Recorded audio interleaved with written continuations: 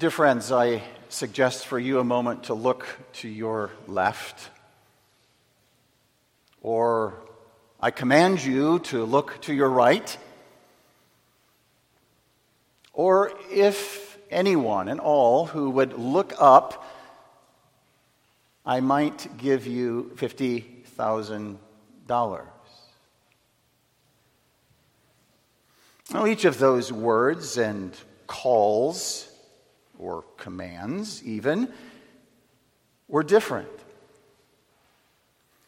Everyone sitting here in a maybe slightly different way, some similar, but some very different, heard the word and responded to that word that came to you. Now, it's likely, children, you remember what happened with the children of Israel in the wilderness. A couple weeks ago, I preached on that passage for the Grand Rapids congregation, a very simple story that Jesus himself gives as an illustration in John 3. And he says, just as the serpent was lifted up in the wilderness, that whoever looked to the serpent, a brazen serpent that Moses had fashioned according to God's command, would be healed if they had been bitten by the fiery serpents in which they were certainly doomed to die. A very simple thing. Look. They didn't fashion the brazen serpent.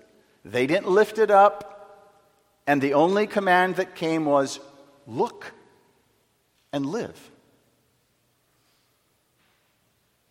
It seemed illogical. It seemed to defy human reasoning. But it was God's way. God's plan. God's command. Jesus expands on this when he, of course, is making the comparison and analogy of he himself is the one is going to be lifted up, and how that look is expanded to mean believe. Listen to what he says. For God so loved the world that he gave his only begotten Son, that whosoever believes in him should not perish, but have everlasting life. For God sent not his Son into the world to condemn the world, but that the world through him might be saved. He that believeth on him is not condemned, but he that believeth not is condemned already, because he hath not believed in the name of the only begotten Son of God. Well, dear friends, this passage that comes to us tonight from the Old Testament, I think, is similar. It is coming from the mouth of the same God as Jesus' words. And we'll turn to that passage now in verse 22 of Isaiah 45. God is saying, and he's repeated this over and over through this passage, I am God, there is no one else. Look unto me, and be ye saved, all the ends of the earth. For I am God, and there is none else. Oh, beloved, in the Lord Jesus Christ, the theme I have selected to write over this passage is God's word to the ends of the earth, with two thoughts. First, I want to look at the command here in this verse, and then secondly, the promise. The command and the promise. Well, Isaiah the prophet was called of God, his lips anointed from off of the altar, to bring this message to Israel, the people of God in the Old Testament who were still in bondage. And in spite of their still being in bondage, God still acknowledges and owns them as his people, even though they were not acknowledging him as their God. They were seeing all the nations around them flourishing, and God wants to remind Israel, there is no other God. Do not be looking at all the other nations around you, because they are also in my hand. They do nothing outside of my will. They actually do my bidding. They serve my purposes. Because I am God, he says, and there is no one else. There is no other God. Oh, these others, and even you, some in Israel, have trusted in gods of wood or stone. You pray to a God that cannot save you. There is no God beside me, he says. I am a just God, he has said, and a Savior. Therefore, Israel, therefore, people in Kalamazoo, look to me, he is saying, and be ye saved.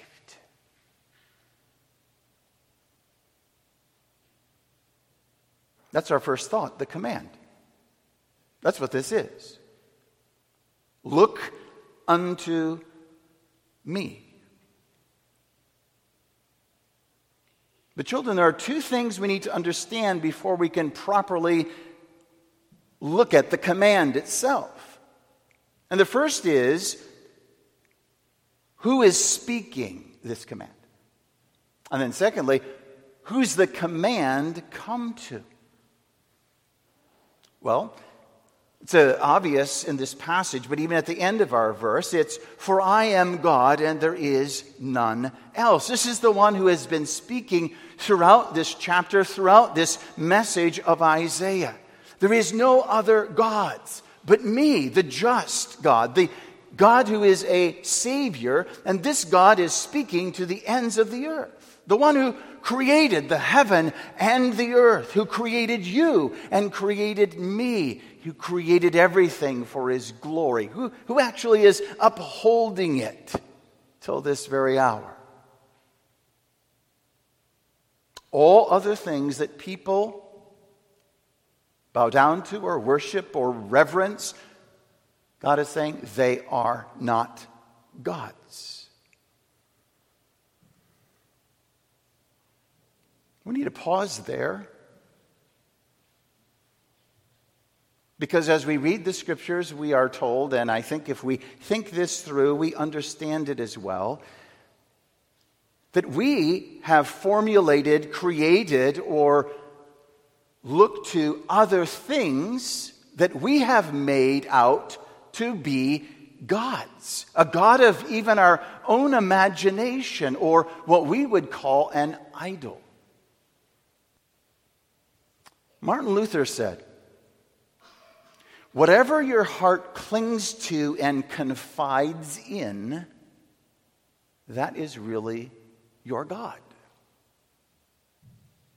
And so as you think about that, I want you and I want myself to think about, what am I clinging to?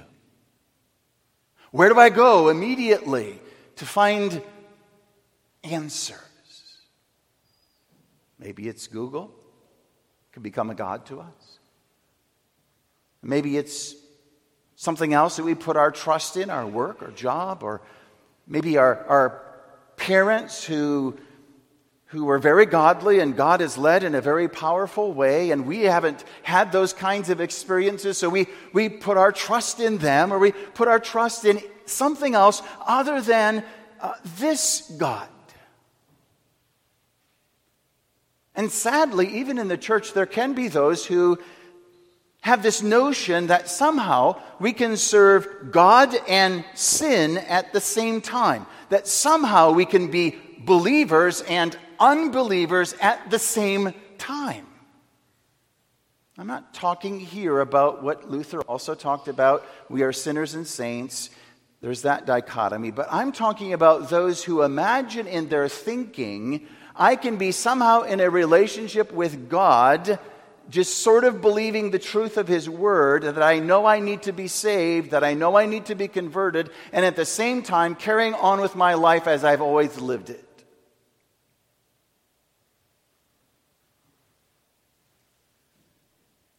And somehow we can imagine we can be pretty good Christians just waiting for God to speak, to act.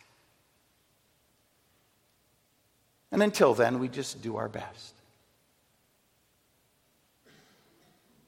And I would assert that we're deceiving ourselves if this is our thought. He who is not in Christ is outside of Christ. Jesus himself said that in that passage I quoted to you when he had reflected on the serpent lifted up in John 3. If we have believed in him, we have eternal life. If we have not believed in him, we are under condemnation and wrath. These are the only two possibilities.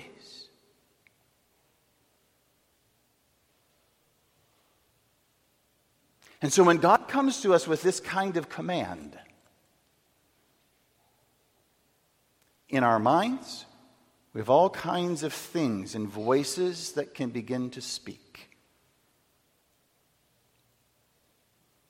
And I think for some there is this problem that we have carved out in our own understanding a God of our own thoughts that doesn't conform to the God who says here in this passage, I am God. There is no one else. And we actually give more credence and more value to the things that we say about this God than what God himself has said about himself. Maybe I can give an example of what I mean. There are those who I've met who have grown up in a Reformed and conservative church who make a statement such as, my sins are too great.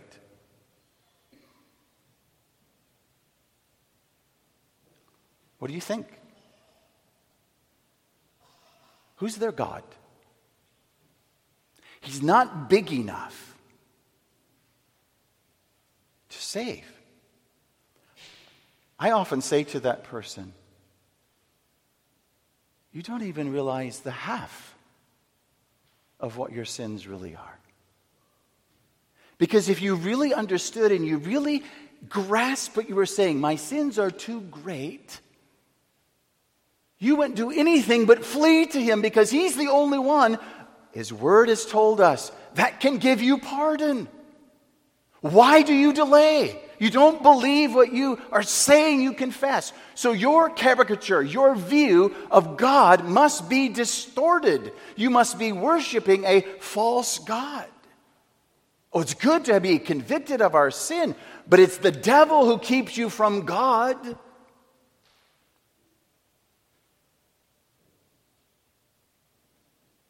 There are some, perhaps, who think that their sins provide them more pleasure than a service of God would provide. And again, a distortion of who God is. True joy, true pleasure, true life is found in him. Nothing, I can assure you, though it may feel good for an hour or 10 minutes or whatever extent of period of time it may be. It may seem to feel good to your flesh, but the true pleasure, the lasting joy, you're not going to find in anything outside of him.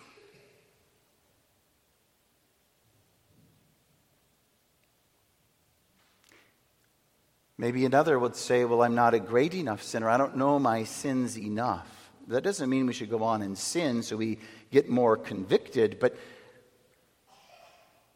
I would assert to you to make that statement, I need to know my sins more, is not grasping what God himself has said. You're admitting by that statement, yes, I'm a sinner. But when God says, all have come short of his glory, all are worthy of condemnation, that includes you. And that means there's only one remedy. There's only one place to go. So, coming back to the question, who's speaking in this text? God. Is this God who is speaking in the text the God you have in your understanding, in your heart, in your mind, who you worship, who you pray to, who you think about? And then there are also those who think they can save themselves. It's just at their fingertips, waiting. I remember when I was a teenager, I knew I had to be saved. I'd committed a great number of sins in my teen years. Tragedy. And I knew Jesus was coming. I knew the clouds were going to part someday, and I would see him. I knew that. So do we all. But you know my foolish thinking? In my idolatrous thinking? I thought, when I see the clouds part, then I will bow. Too late. Forever too late. Have you learned the lesson a simple young man who was making confession of faith learned? They had to come before the elders in the consistory, and he was asked how he was saved. And he said in a simple way, God did his part, and I did mine. That drew a responsive pause from the elders. And finally, an older, wiser elder asked him, what do you mean? He said, well, God's part was the saving. My part was the sinning.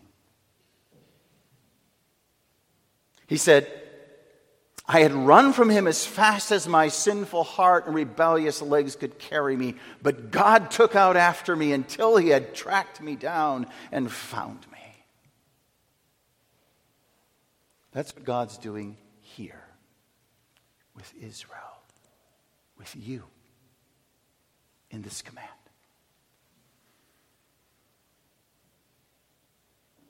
So the God to whom you pray, the God who is speaking this message to you tonight, who is he?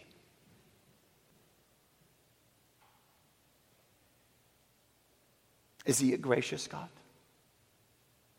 Is he a loving God? A compassionate, ready to forgive God? Do you believe his word as it comes to you in its simplicity and its commands and promises? I began the introduction by a suggestion, a command, and a promise, if I could have. I can't fulfill that even with one person, $50,000, but we're talking here about God. The mistrust we have of God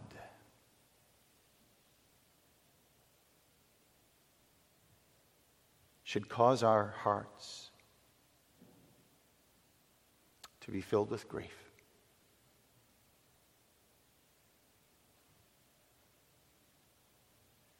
To distrust what God himself comes to us and says, and to think our own thoughts rather than his, is an affront to his glory and his majesty.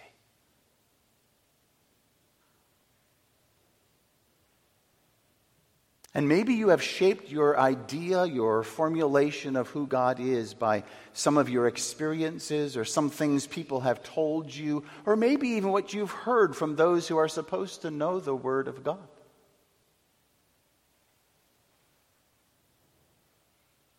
I have met with countless individuals who question, doubt God, his goodness, because they've experienced tragedy and trauma and pain. They will tell you, I cried out to God and he didn't answer. He wasn't there. And so their idea and their formulation and their thoughts about who God is now begins to affect every day going forward.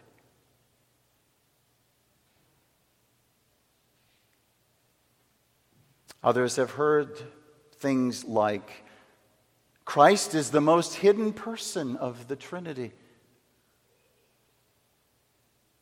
And so because they can't seem to find him, they excuse their search, so to speak. They excuse their disobedience to the commands of God because of this so-called saying. What I'm saying to you, friends, is every thought and idea that we have in our minds that we don't bring to the test of the Word of God and does not conform to the God who here speaks in our passage, it's an idol. It's not what he is saying about himself.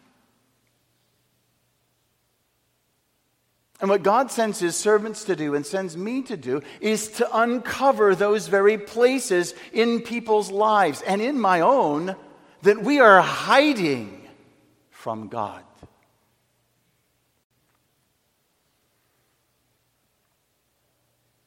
To expose them and to bring them into the light of his face.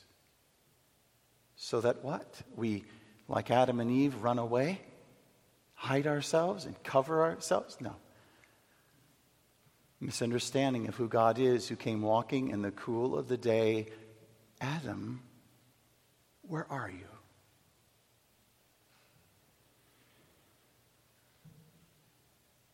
Oh, we like a complicated religion.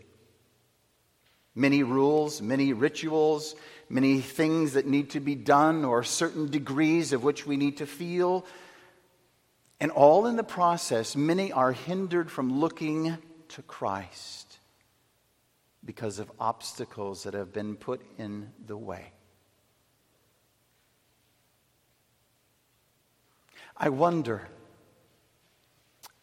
if I could be present with you week after week after week and begin to lay out a system, a way in which if you did this and you prayed 30 minutes in the morning when you woke up and you made sure you were in church twice unless you were sick and you read this and you did this and you gave that and you prayed this way, if you really started believing what I was telling you, wouldn't you also start doing all of those things, assuming you could earn the favor of God? It's exactly how our natural hearts would fall into line with such a teaching. I remember visiting someone and asking him how things were spiritually. He said, the same, meaning he was still unsaved.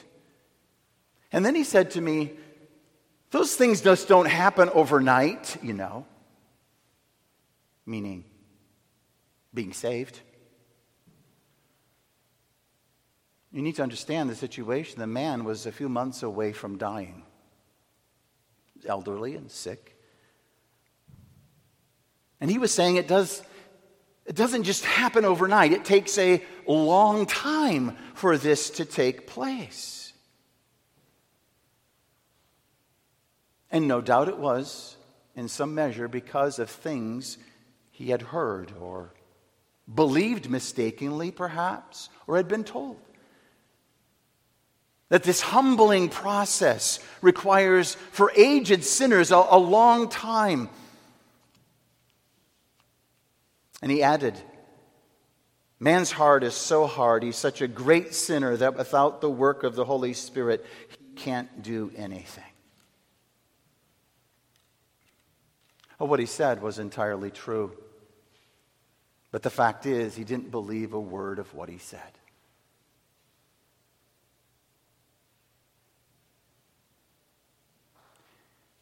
If he had really believed what he had said,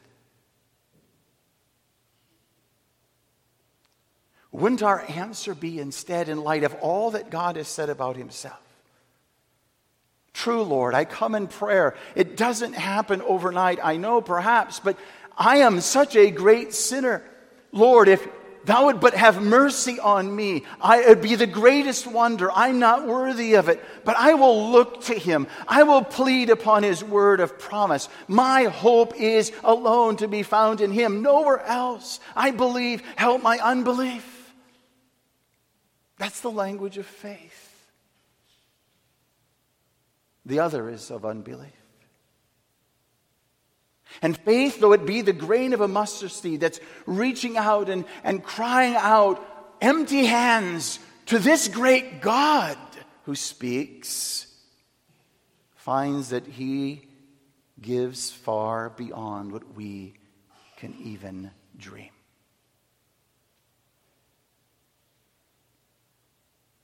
The one whose confession I just described as coming as a poor sinner at the throne of God's mercy and grace, pleading for mercy, is the one who is looking, longing, looking to Christ. And you'll find at the root of their heart, and not looking to all other places and all other people and all other things, but to God in Christ. There are those who rest upon many things: the sacraments, reading of their Bibles, the means of grace. Whatever it is that you too may be resting upon, God is calling you tonight. Hear him. Who is he? Do you know him? Look to me.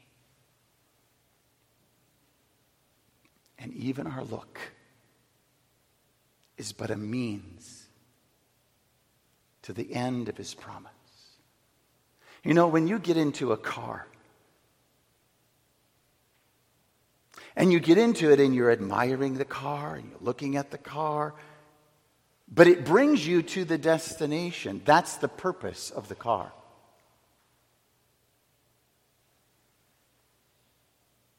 The destination is the goal. If being in Christ, being saved, is the goal, it's faith is the means God gives, gift of his grace. Then we don't rest in the car. We don't trust in the car. We look to the destination it brings us. Salvation is of the Lord. He will not give his glory to another. So that's who's speaking in our text. But secondly, we need to look at to whom he is speaking. Notice here what it says in verse 22.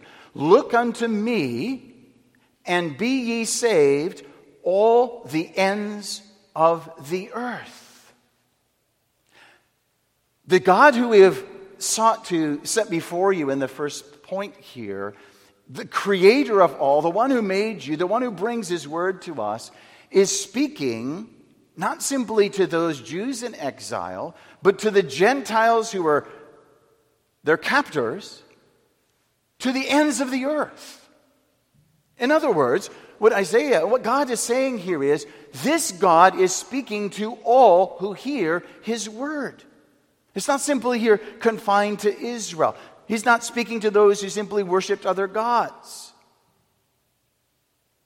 There is not a person here tonight to whom this word of the Creator, the living God, the one who says, I am and there is no else, he is saying to you, look to me.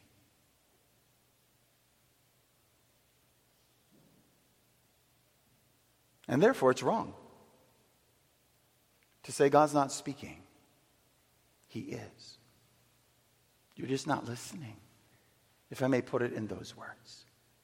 When we don't hear his voice, do we believe that this is the God who is speaking? And God is going to say, listen to what he says right after this. Verse 23, I have sworn by myself, lest you question if God is speaking. I have sworn by myself, the word is gone out of my mouth in righteousness, it will not return. The Creator God, the one who made us, the one who could in a moment destroy us for our sin, comes so low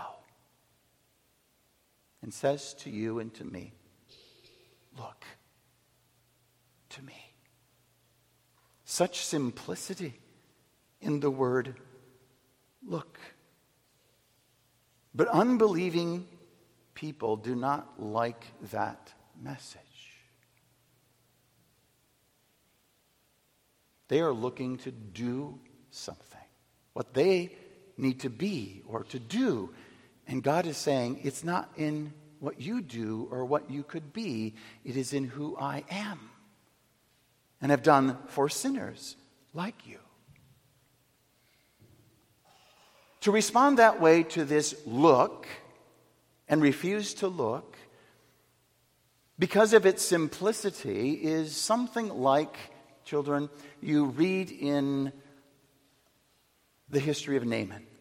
Remember, he was the leper, and he had come to the prophet to be healed. And what did the prophet tell him?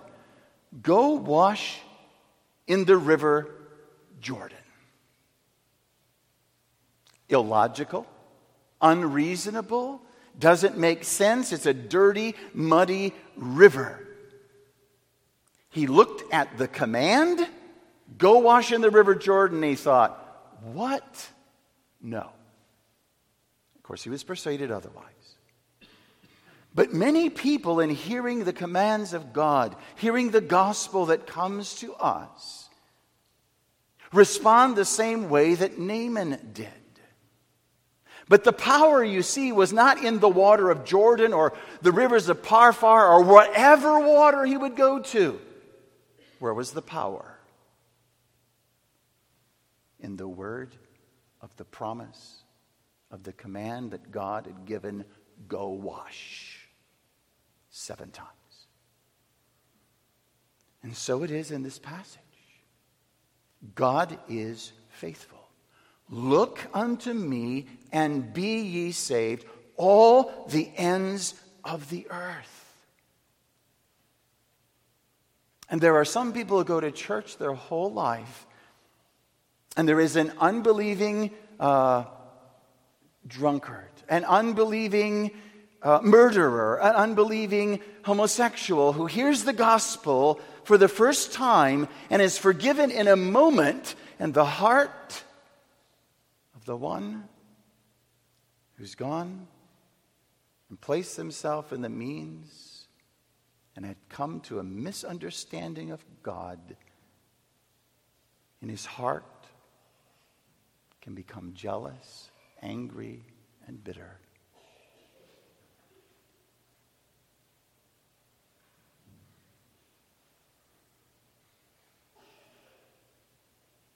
Maybe you would say, I dare not look. I fear lest I look and deceive myself. Dear friend, the greater deceit, if I may use that analogy, would be believing the lie that anything but looking is going to save you.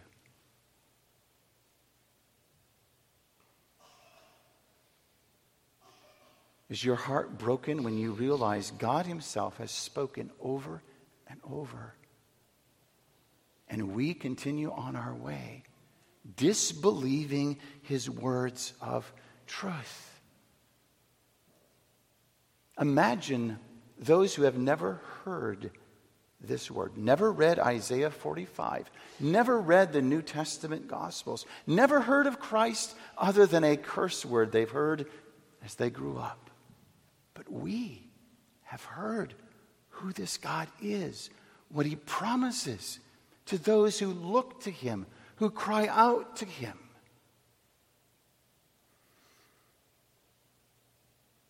And even when you cannot see the way, even when you have confused thoughts about God, what this passage is saying to you is, look, cry out, call, surrender all to him, tell him all these things. When he says here, look, he in essence is saying, take away your attention from what it's fixed on now if you have not found salvation in Christ, and look only to me. Anything outside of me in Jesus Christ will never satisfy the deepest longing of our souls.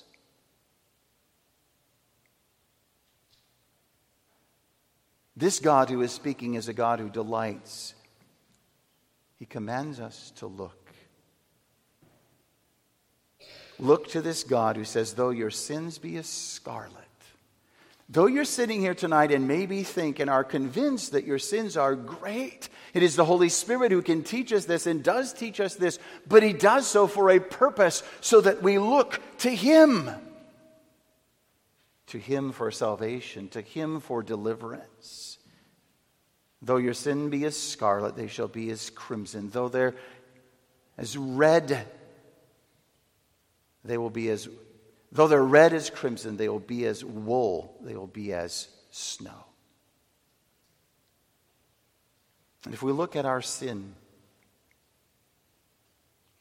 and if you were to meet me after the service and describe for me your life, your sins, and if I were to describe for you my sin, we cannot paint it as black as it truly is. But that's not where we're to stay, where we're to end. He changes, He transforms, He saves black sinners, clothes them in the white robe righteousness of Christ. You know, in the Old Testament, children, you'll remember this too. When you had leprosy and you went to show yourself to the priest, let's say you had a couple of spots breaking out on your body. If you only had a spot or two, what would they do? They would send you outside of the camp. But if you came to the priest and your whole body was covered, you were declared clean. You could stay in the city. And in a similar way, an analogy perhaps, if we think we're sinning a little bit, we need God a little bit, we need a little bit of a Savior, we don't really understand our sin and the holiness of God. But as He teaches us, as He uncovers for us our sin, we have nowhere to go. And we don't need to go anywhere else. He calls us to come to Him. Look to me, and you will be saved. You will be saved, all the ends of the earth. The devil would have us quite satisfied with us thinking, yeah, I probably should do that. I need to look into that. I need to consider that. No, that's not what God is saying. He is saying with command, look unto me, all the ends of the earth. Calvin says, hitherto, God has addressed the Jews only, as if to them alone salvation belonged, but now He extends His discourse further. He invites the whole world to the hope of salvation. He commands all to look to Him, and to the precept or command, He adds a promise, which gives it greater weight and confirms it more than if He had simply given a bare, naked command. Imagine God as the Creator had every right simply to say, look to me, look to me. He has that right. But notice what He does. He follows, as Calvin says, with a glorious promise. Look to me and be ye saved. That's the second thing I want to lay before you. You cannot separate these two. The command and the promise. You cannot have the promise without the command. It's presumption. You can't have the command without the promise. It's legalism or perhaps self-righteousness. This is salvation, Jesus said, that they would know Thee and Him who Thou hast sent. There is a name given here. Jesus is saying, in essence, His Father is saying here, look to me and be ye saved, all the ends of the earth. I am. Verse 13 says, thus saith the Lord. His covenant-keeping name. And who is Jesus? Jehovah's salvation. This one who is speaking in the text is not only our Creator, the one who is commanding us, but the one who has sent His own Son to accomplish what we could never do. He paid the price with His own life by his death on the cross. So whatever you feel in your heart, whatever you're thinking in your mind that is keeping you from fleeing to him, confess it to him. I feel like I'm a hypocrite. Tell him. I feel like I continue to sin and I don't know what to say or to do or how to pray or what it is to believe. Tell him. Look to him. Believe that when you come to him, he receives us graciously. I often have said in sermons, and I say it to you again, about Jesus. Look at his very character. It's when we see Jesus, we're seeing God in flesh, walking in our presence. Was there anyone who came to Christ, who Christ said, I don't know what to do with your situation. I don't know how to provide in your circumstance. Not one. Not one. And do you suppose, again, a caricature of who he might be, do you suppose you would come to him and confess your heart, lay it open, cry out to him, he's going to turn you away or say, I don't know what to do in your situation? He is saying here already in the Old Testament to these Jews and to everyone who would hear, look to me and be ye saved, all the ends of the earth. Let me give you another word picture, as Jesus did. When you look to him, or you cry out to him, or you clinging to him, or you run to him, what does that look like? Well, he gave us a very good picture, analogy, of these two boys whose father had given to the younger one his inheritance. He went off and he sinned. And the other one sinned at home. But this one went off and he sinned, spent all of his living, and when he came to himself, what did he say? I'm going to go home and say to my father, I've sinned against heaven and against you, not worthy to be called your son. Make me as a servant. And the parable is not about him. It's about the father. And the father, seeing him a long way off, ran. Smelly pig son. And he embraced him. And he washed him. And he clothed him. And he gave the fatted calf. That is this God.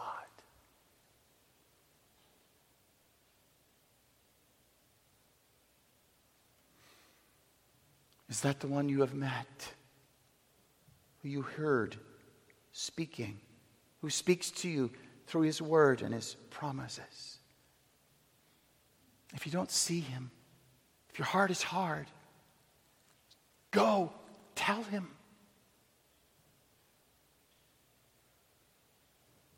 The wonder of wonders here is not only, as Calvin said, does this command come, but also this promise. Be ye saved. Let me put it this way. Any who even are looking is already evidence of what he's doing by his Spirit within you. Even our looking, as I said before, when Jesus is making this analogy, it's the faith he is saying, believing. And that's what they did in Israel when they lifted up the serpent. Anybody looked to that one lifted up. And so anyone who is looking to him, God is saying here, be ye saved. Maybe you say, I can't pray, I can't repent, I can't look, I can't believe. Well, he's sending his ambassadors to take these very words that he would have said to you, that you would hear them as his own. Look to me and be ye saved.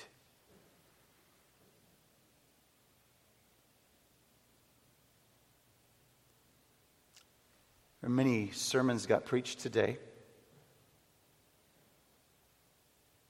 in China, Africa, UK, South America, North America, Russia. Don't know. Maybe someone preached on this text. But you, specifically,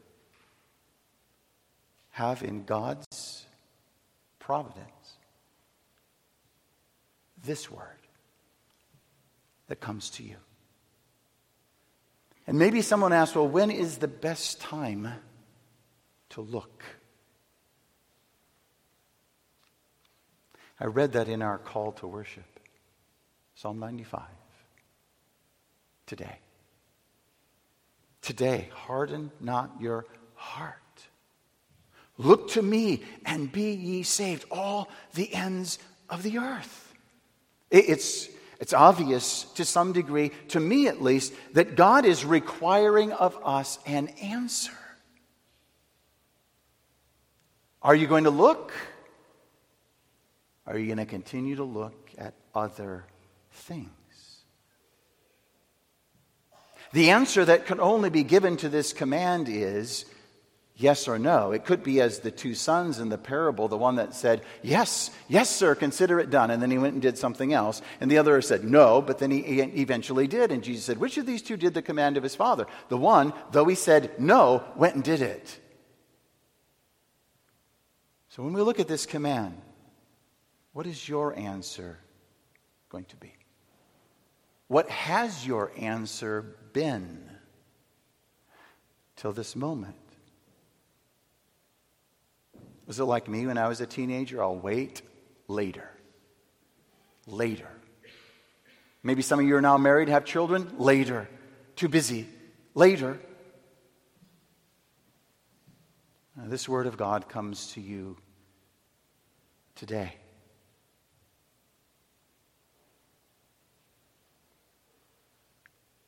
God himself is saying one way or another, we will make this confession. There are those who do not look to him because they are afraid, perhaps, because they have some idea about him as one who would not receive them graciously, or maybe they think they've sinned against the Holy Ghost, or other things may keep one from looking. And the very fact that God knows everything about you and that he comes to you tonight and says, look to me, ought to be the most positive encouragement for you to do that very thing today. He says, there is no other God but me. He has just mentioned he is a just God and a Savior. And he has said, I said already, I swear by myself, the word is gone out of my mouth in righteousness and shall not return, that unto me every knee shall bow, every tongue shall swear.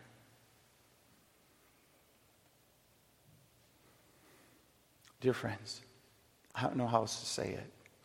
One day, you and me and everyone we know are going to be standing in the presence of one we look to and will see. We're going to see him.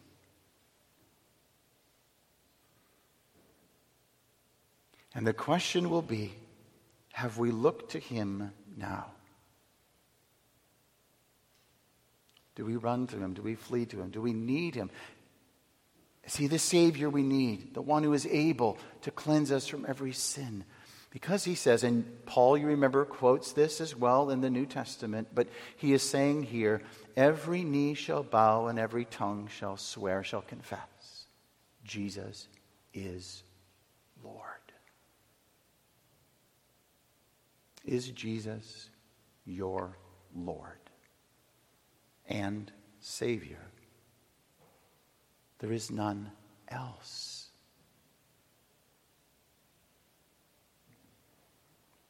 look unto me and be saved, all the ends of the earth.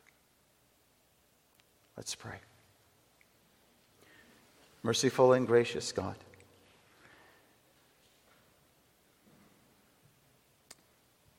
we are grateful for thy grace and kindness to many here who have heard this word, who have fled for pardon and refuge in the blood of Jesus Christ and have found him far, far better than they could ever dream.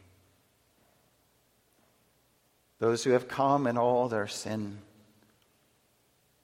and all their having gone aside and having worshipped other gods have heard the call to look and have been redeemed, cleansed, forgiven.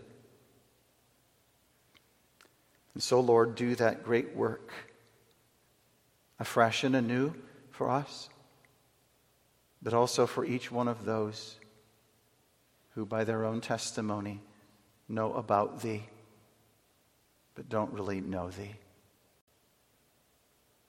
Lord, give them to look today when we hear thy voice. Give no rest to those who are outside of Christ, and give them to make haste for their life. Go with us into this week. Keep us from allowing thoughts in our hearts and minds that do not reflect who thou art, what thy character is. But help us more and more to worship thee and serve thee and adore thee and live a life of gratitude for what thou hast done for us poor sinners. We ask this in Jesus' name. Amen.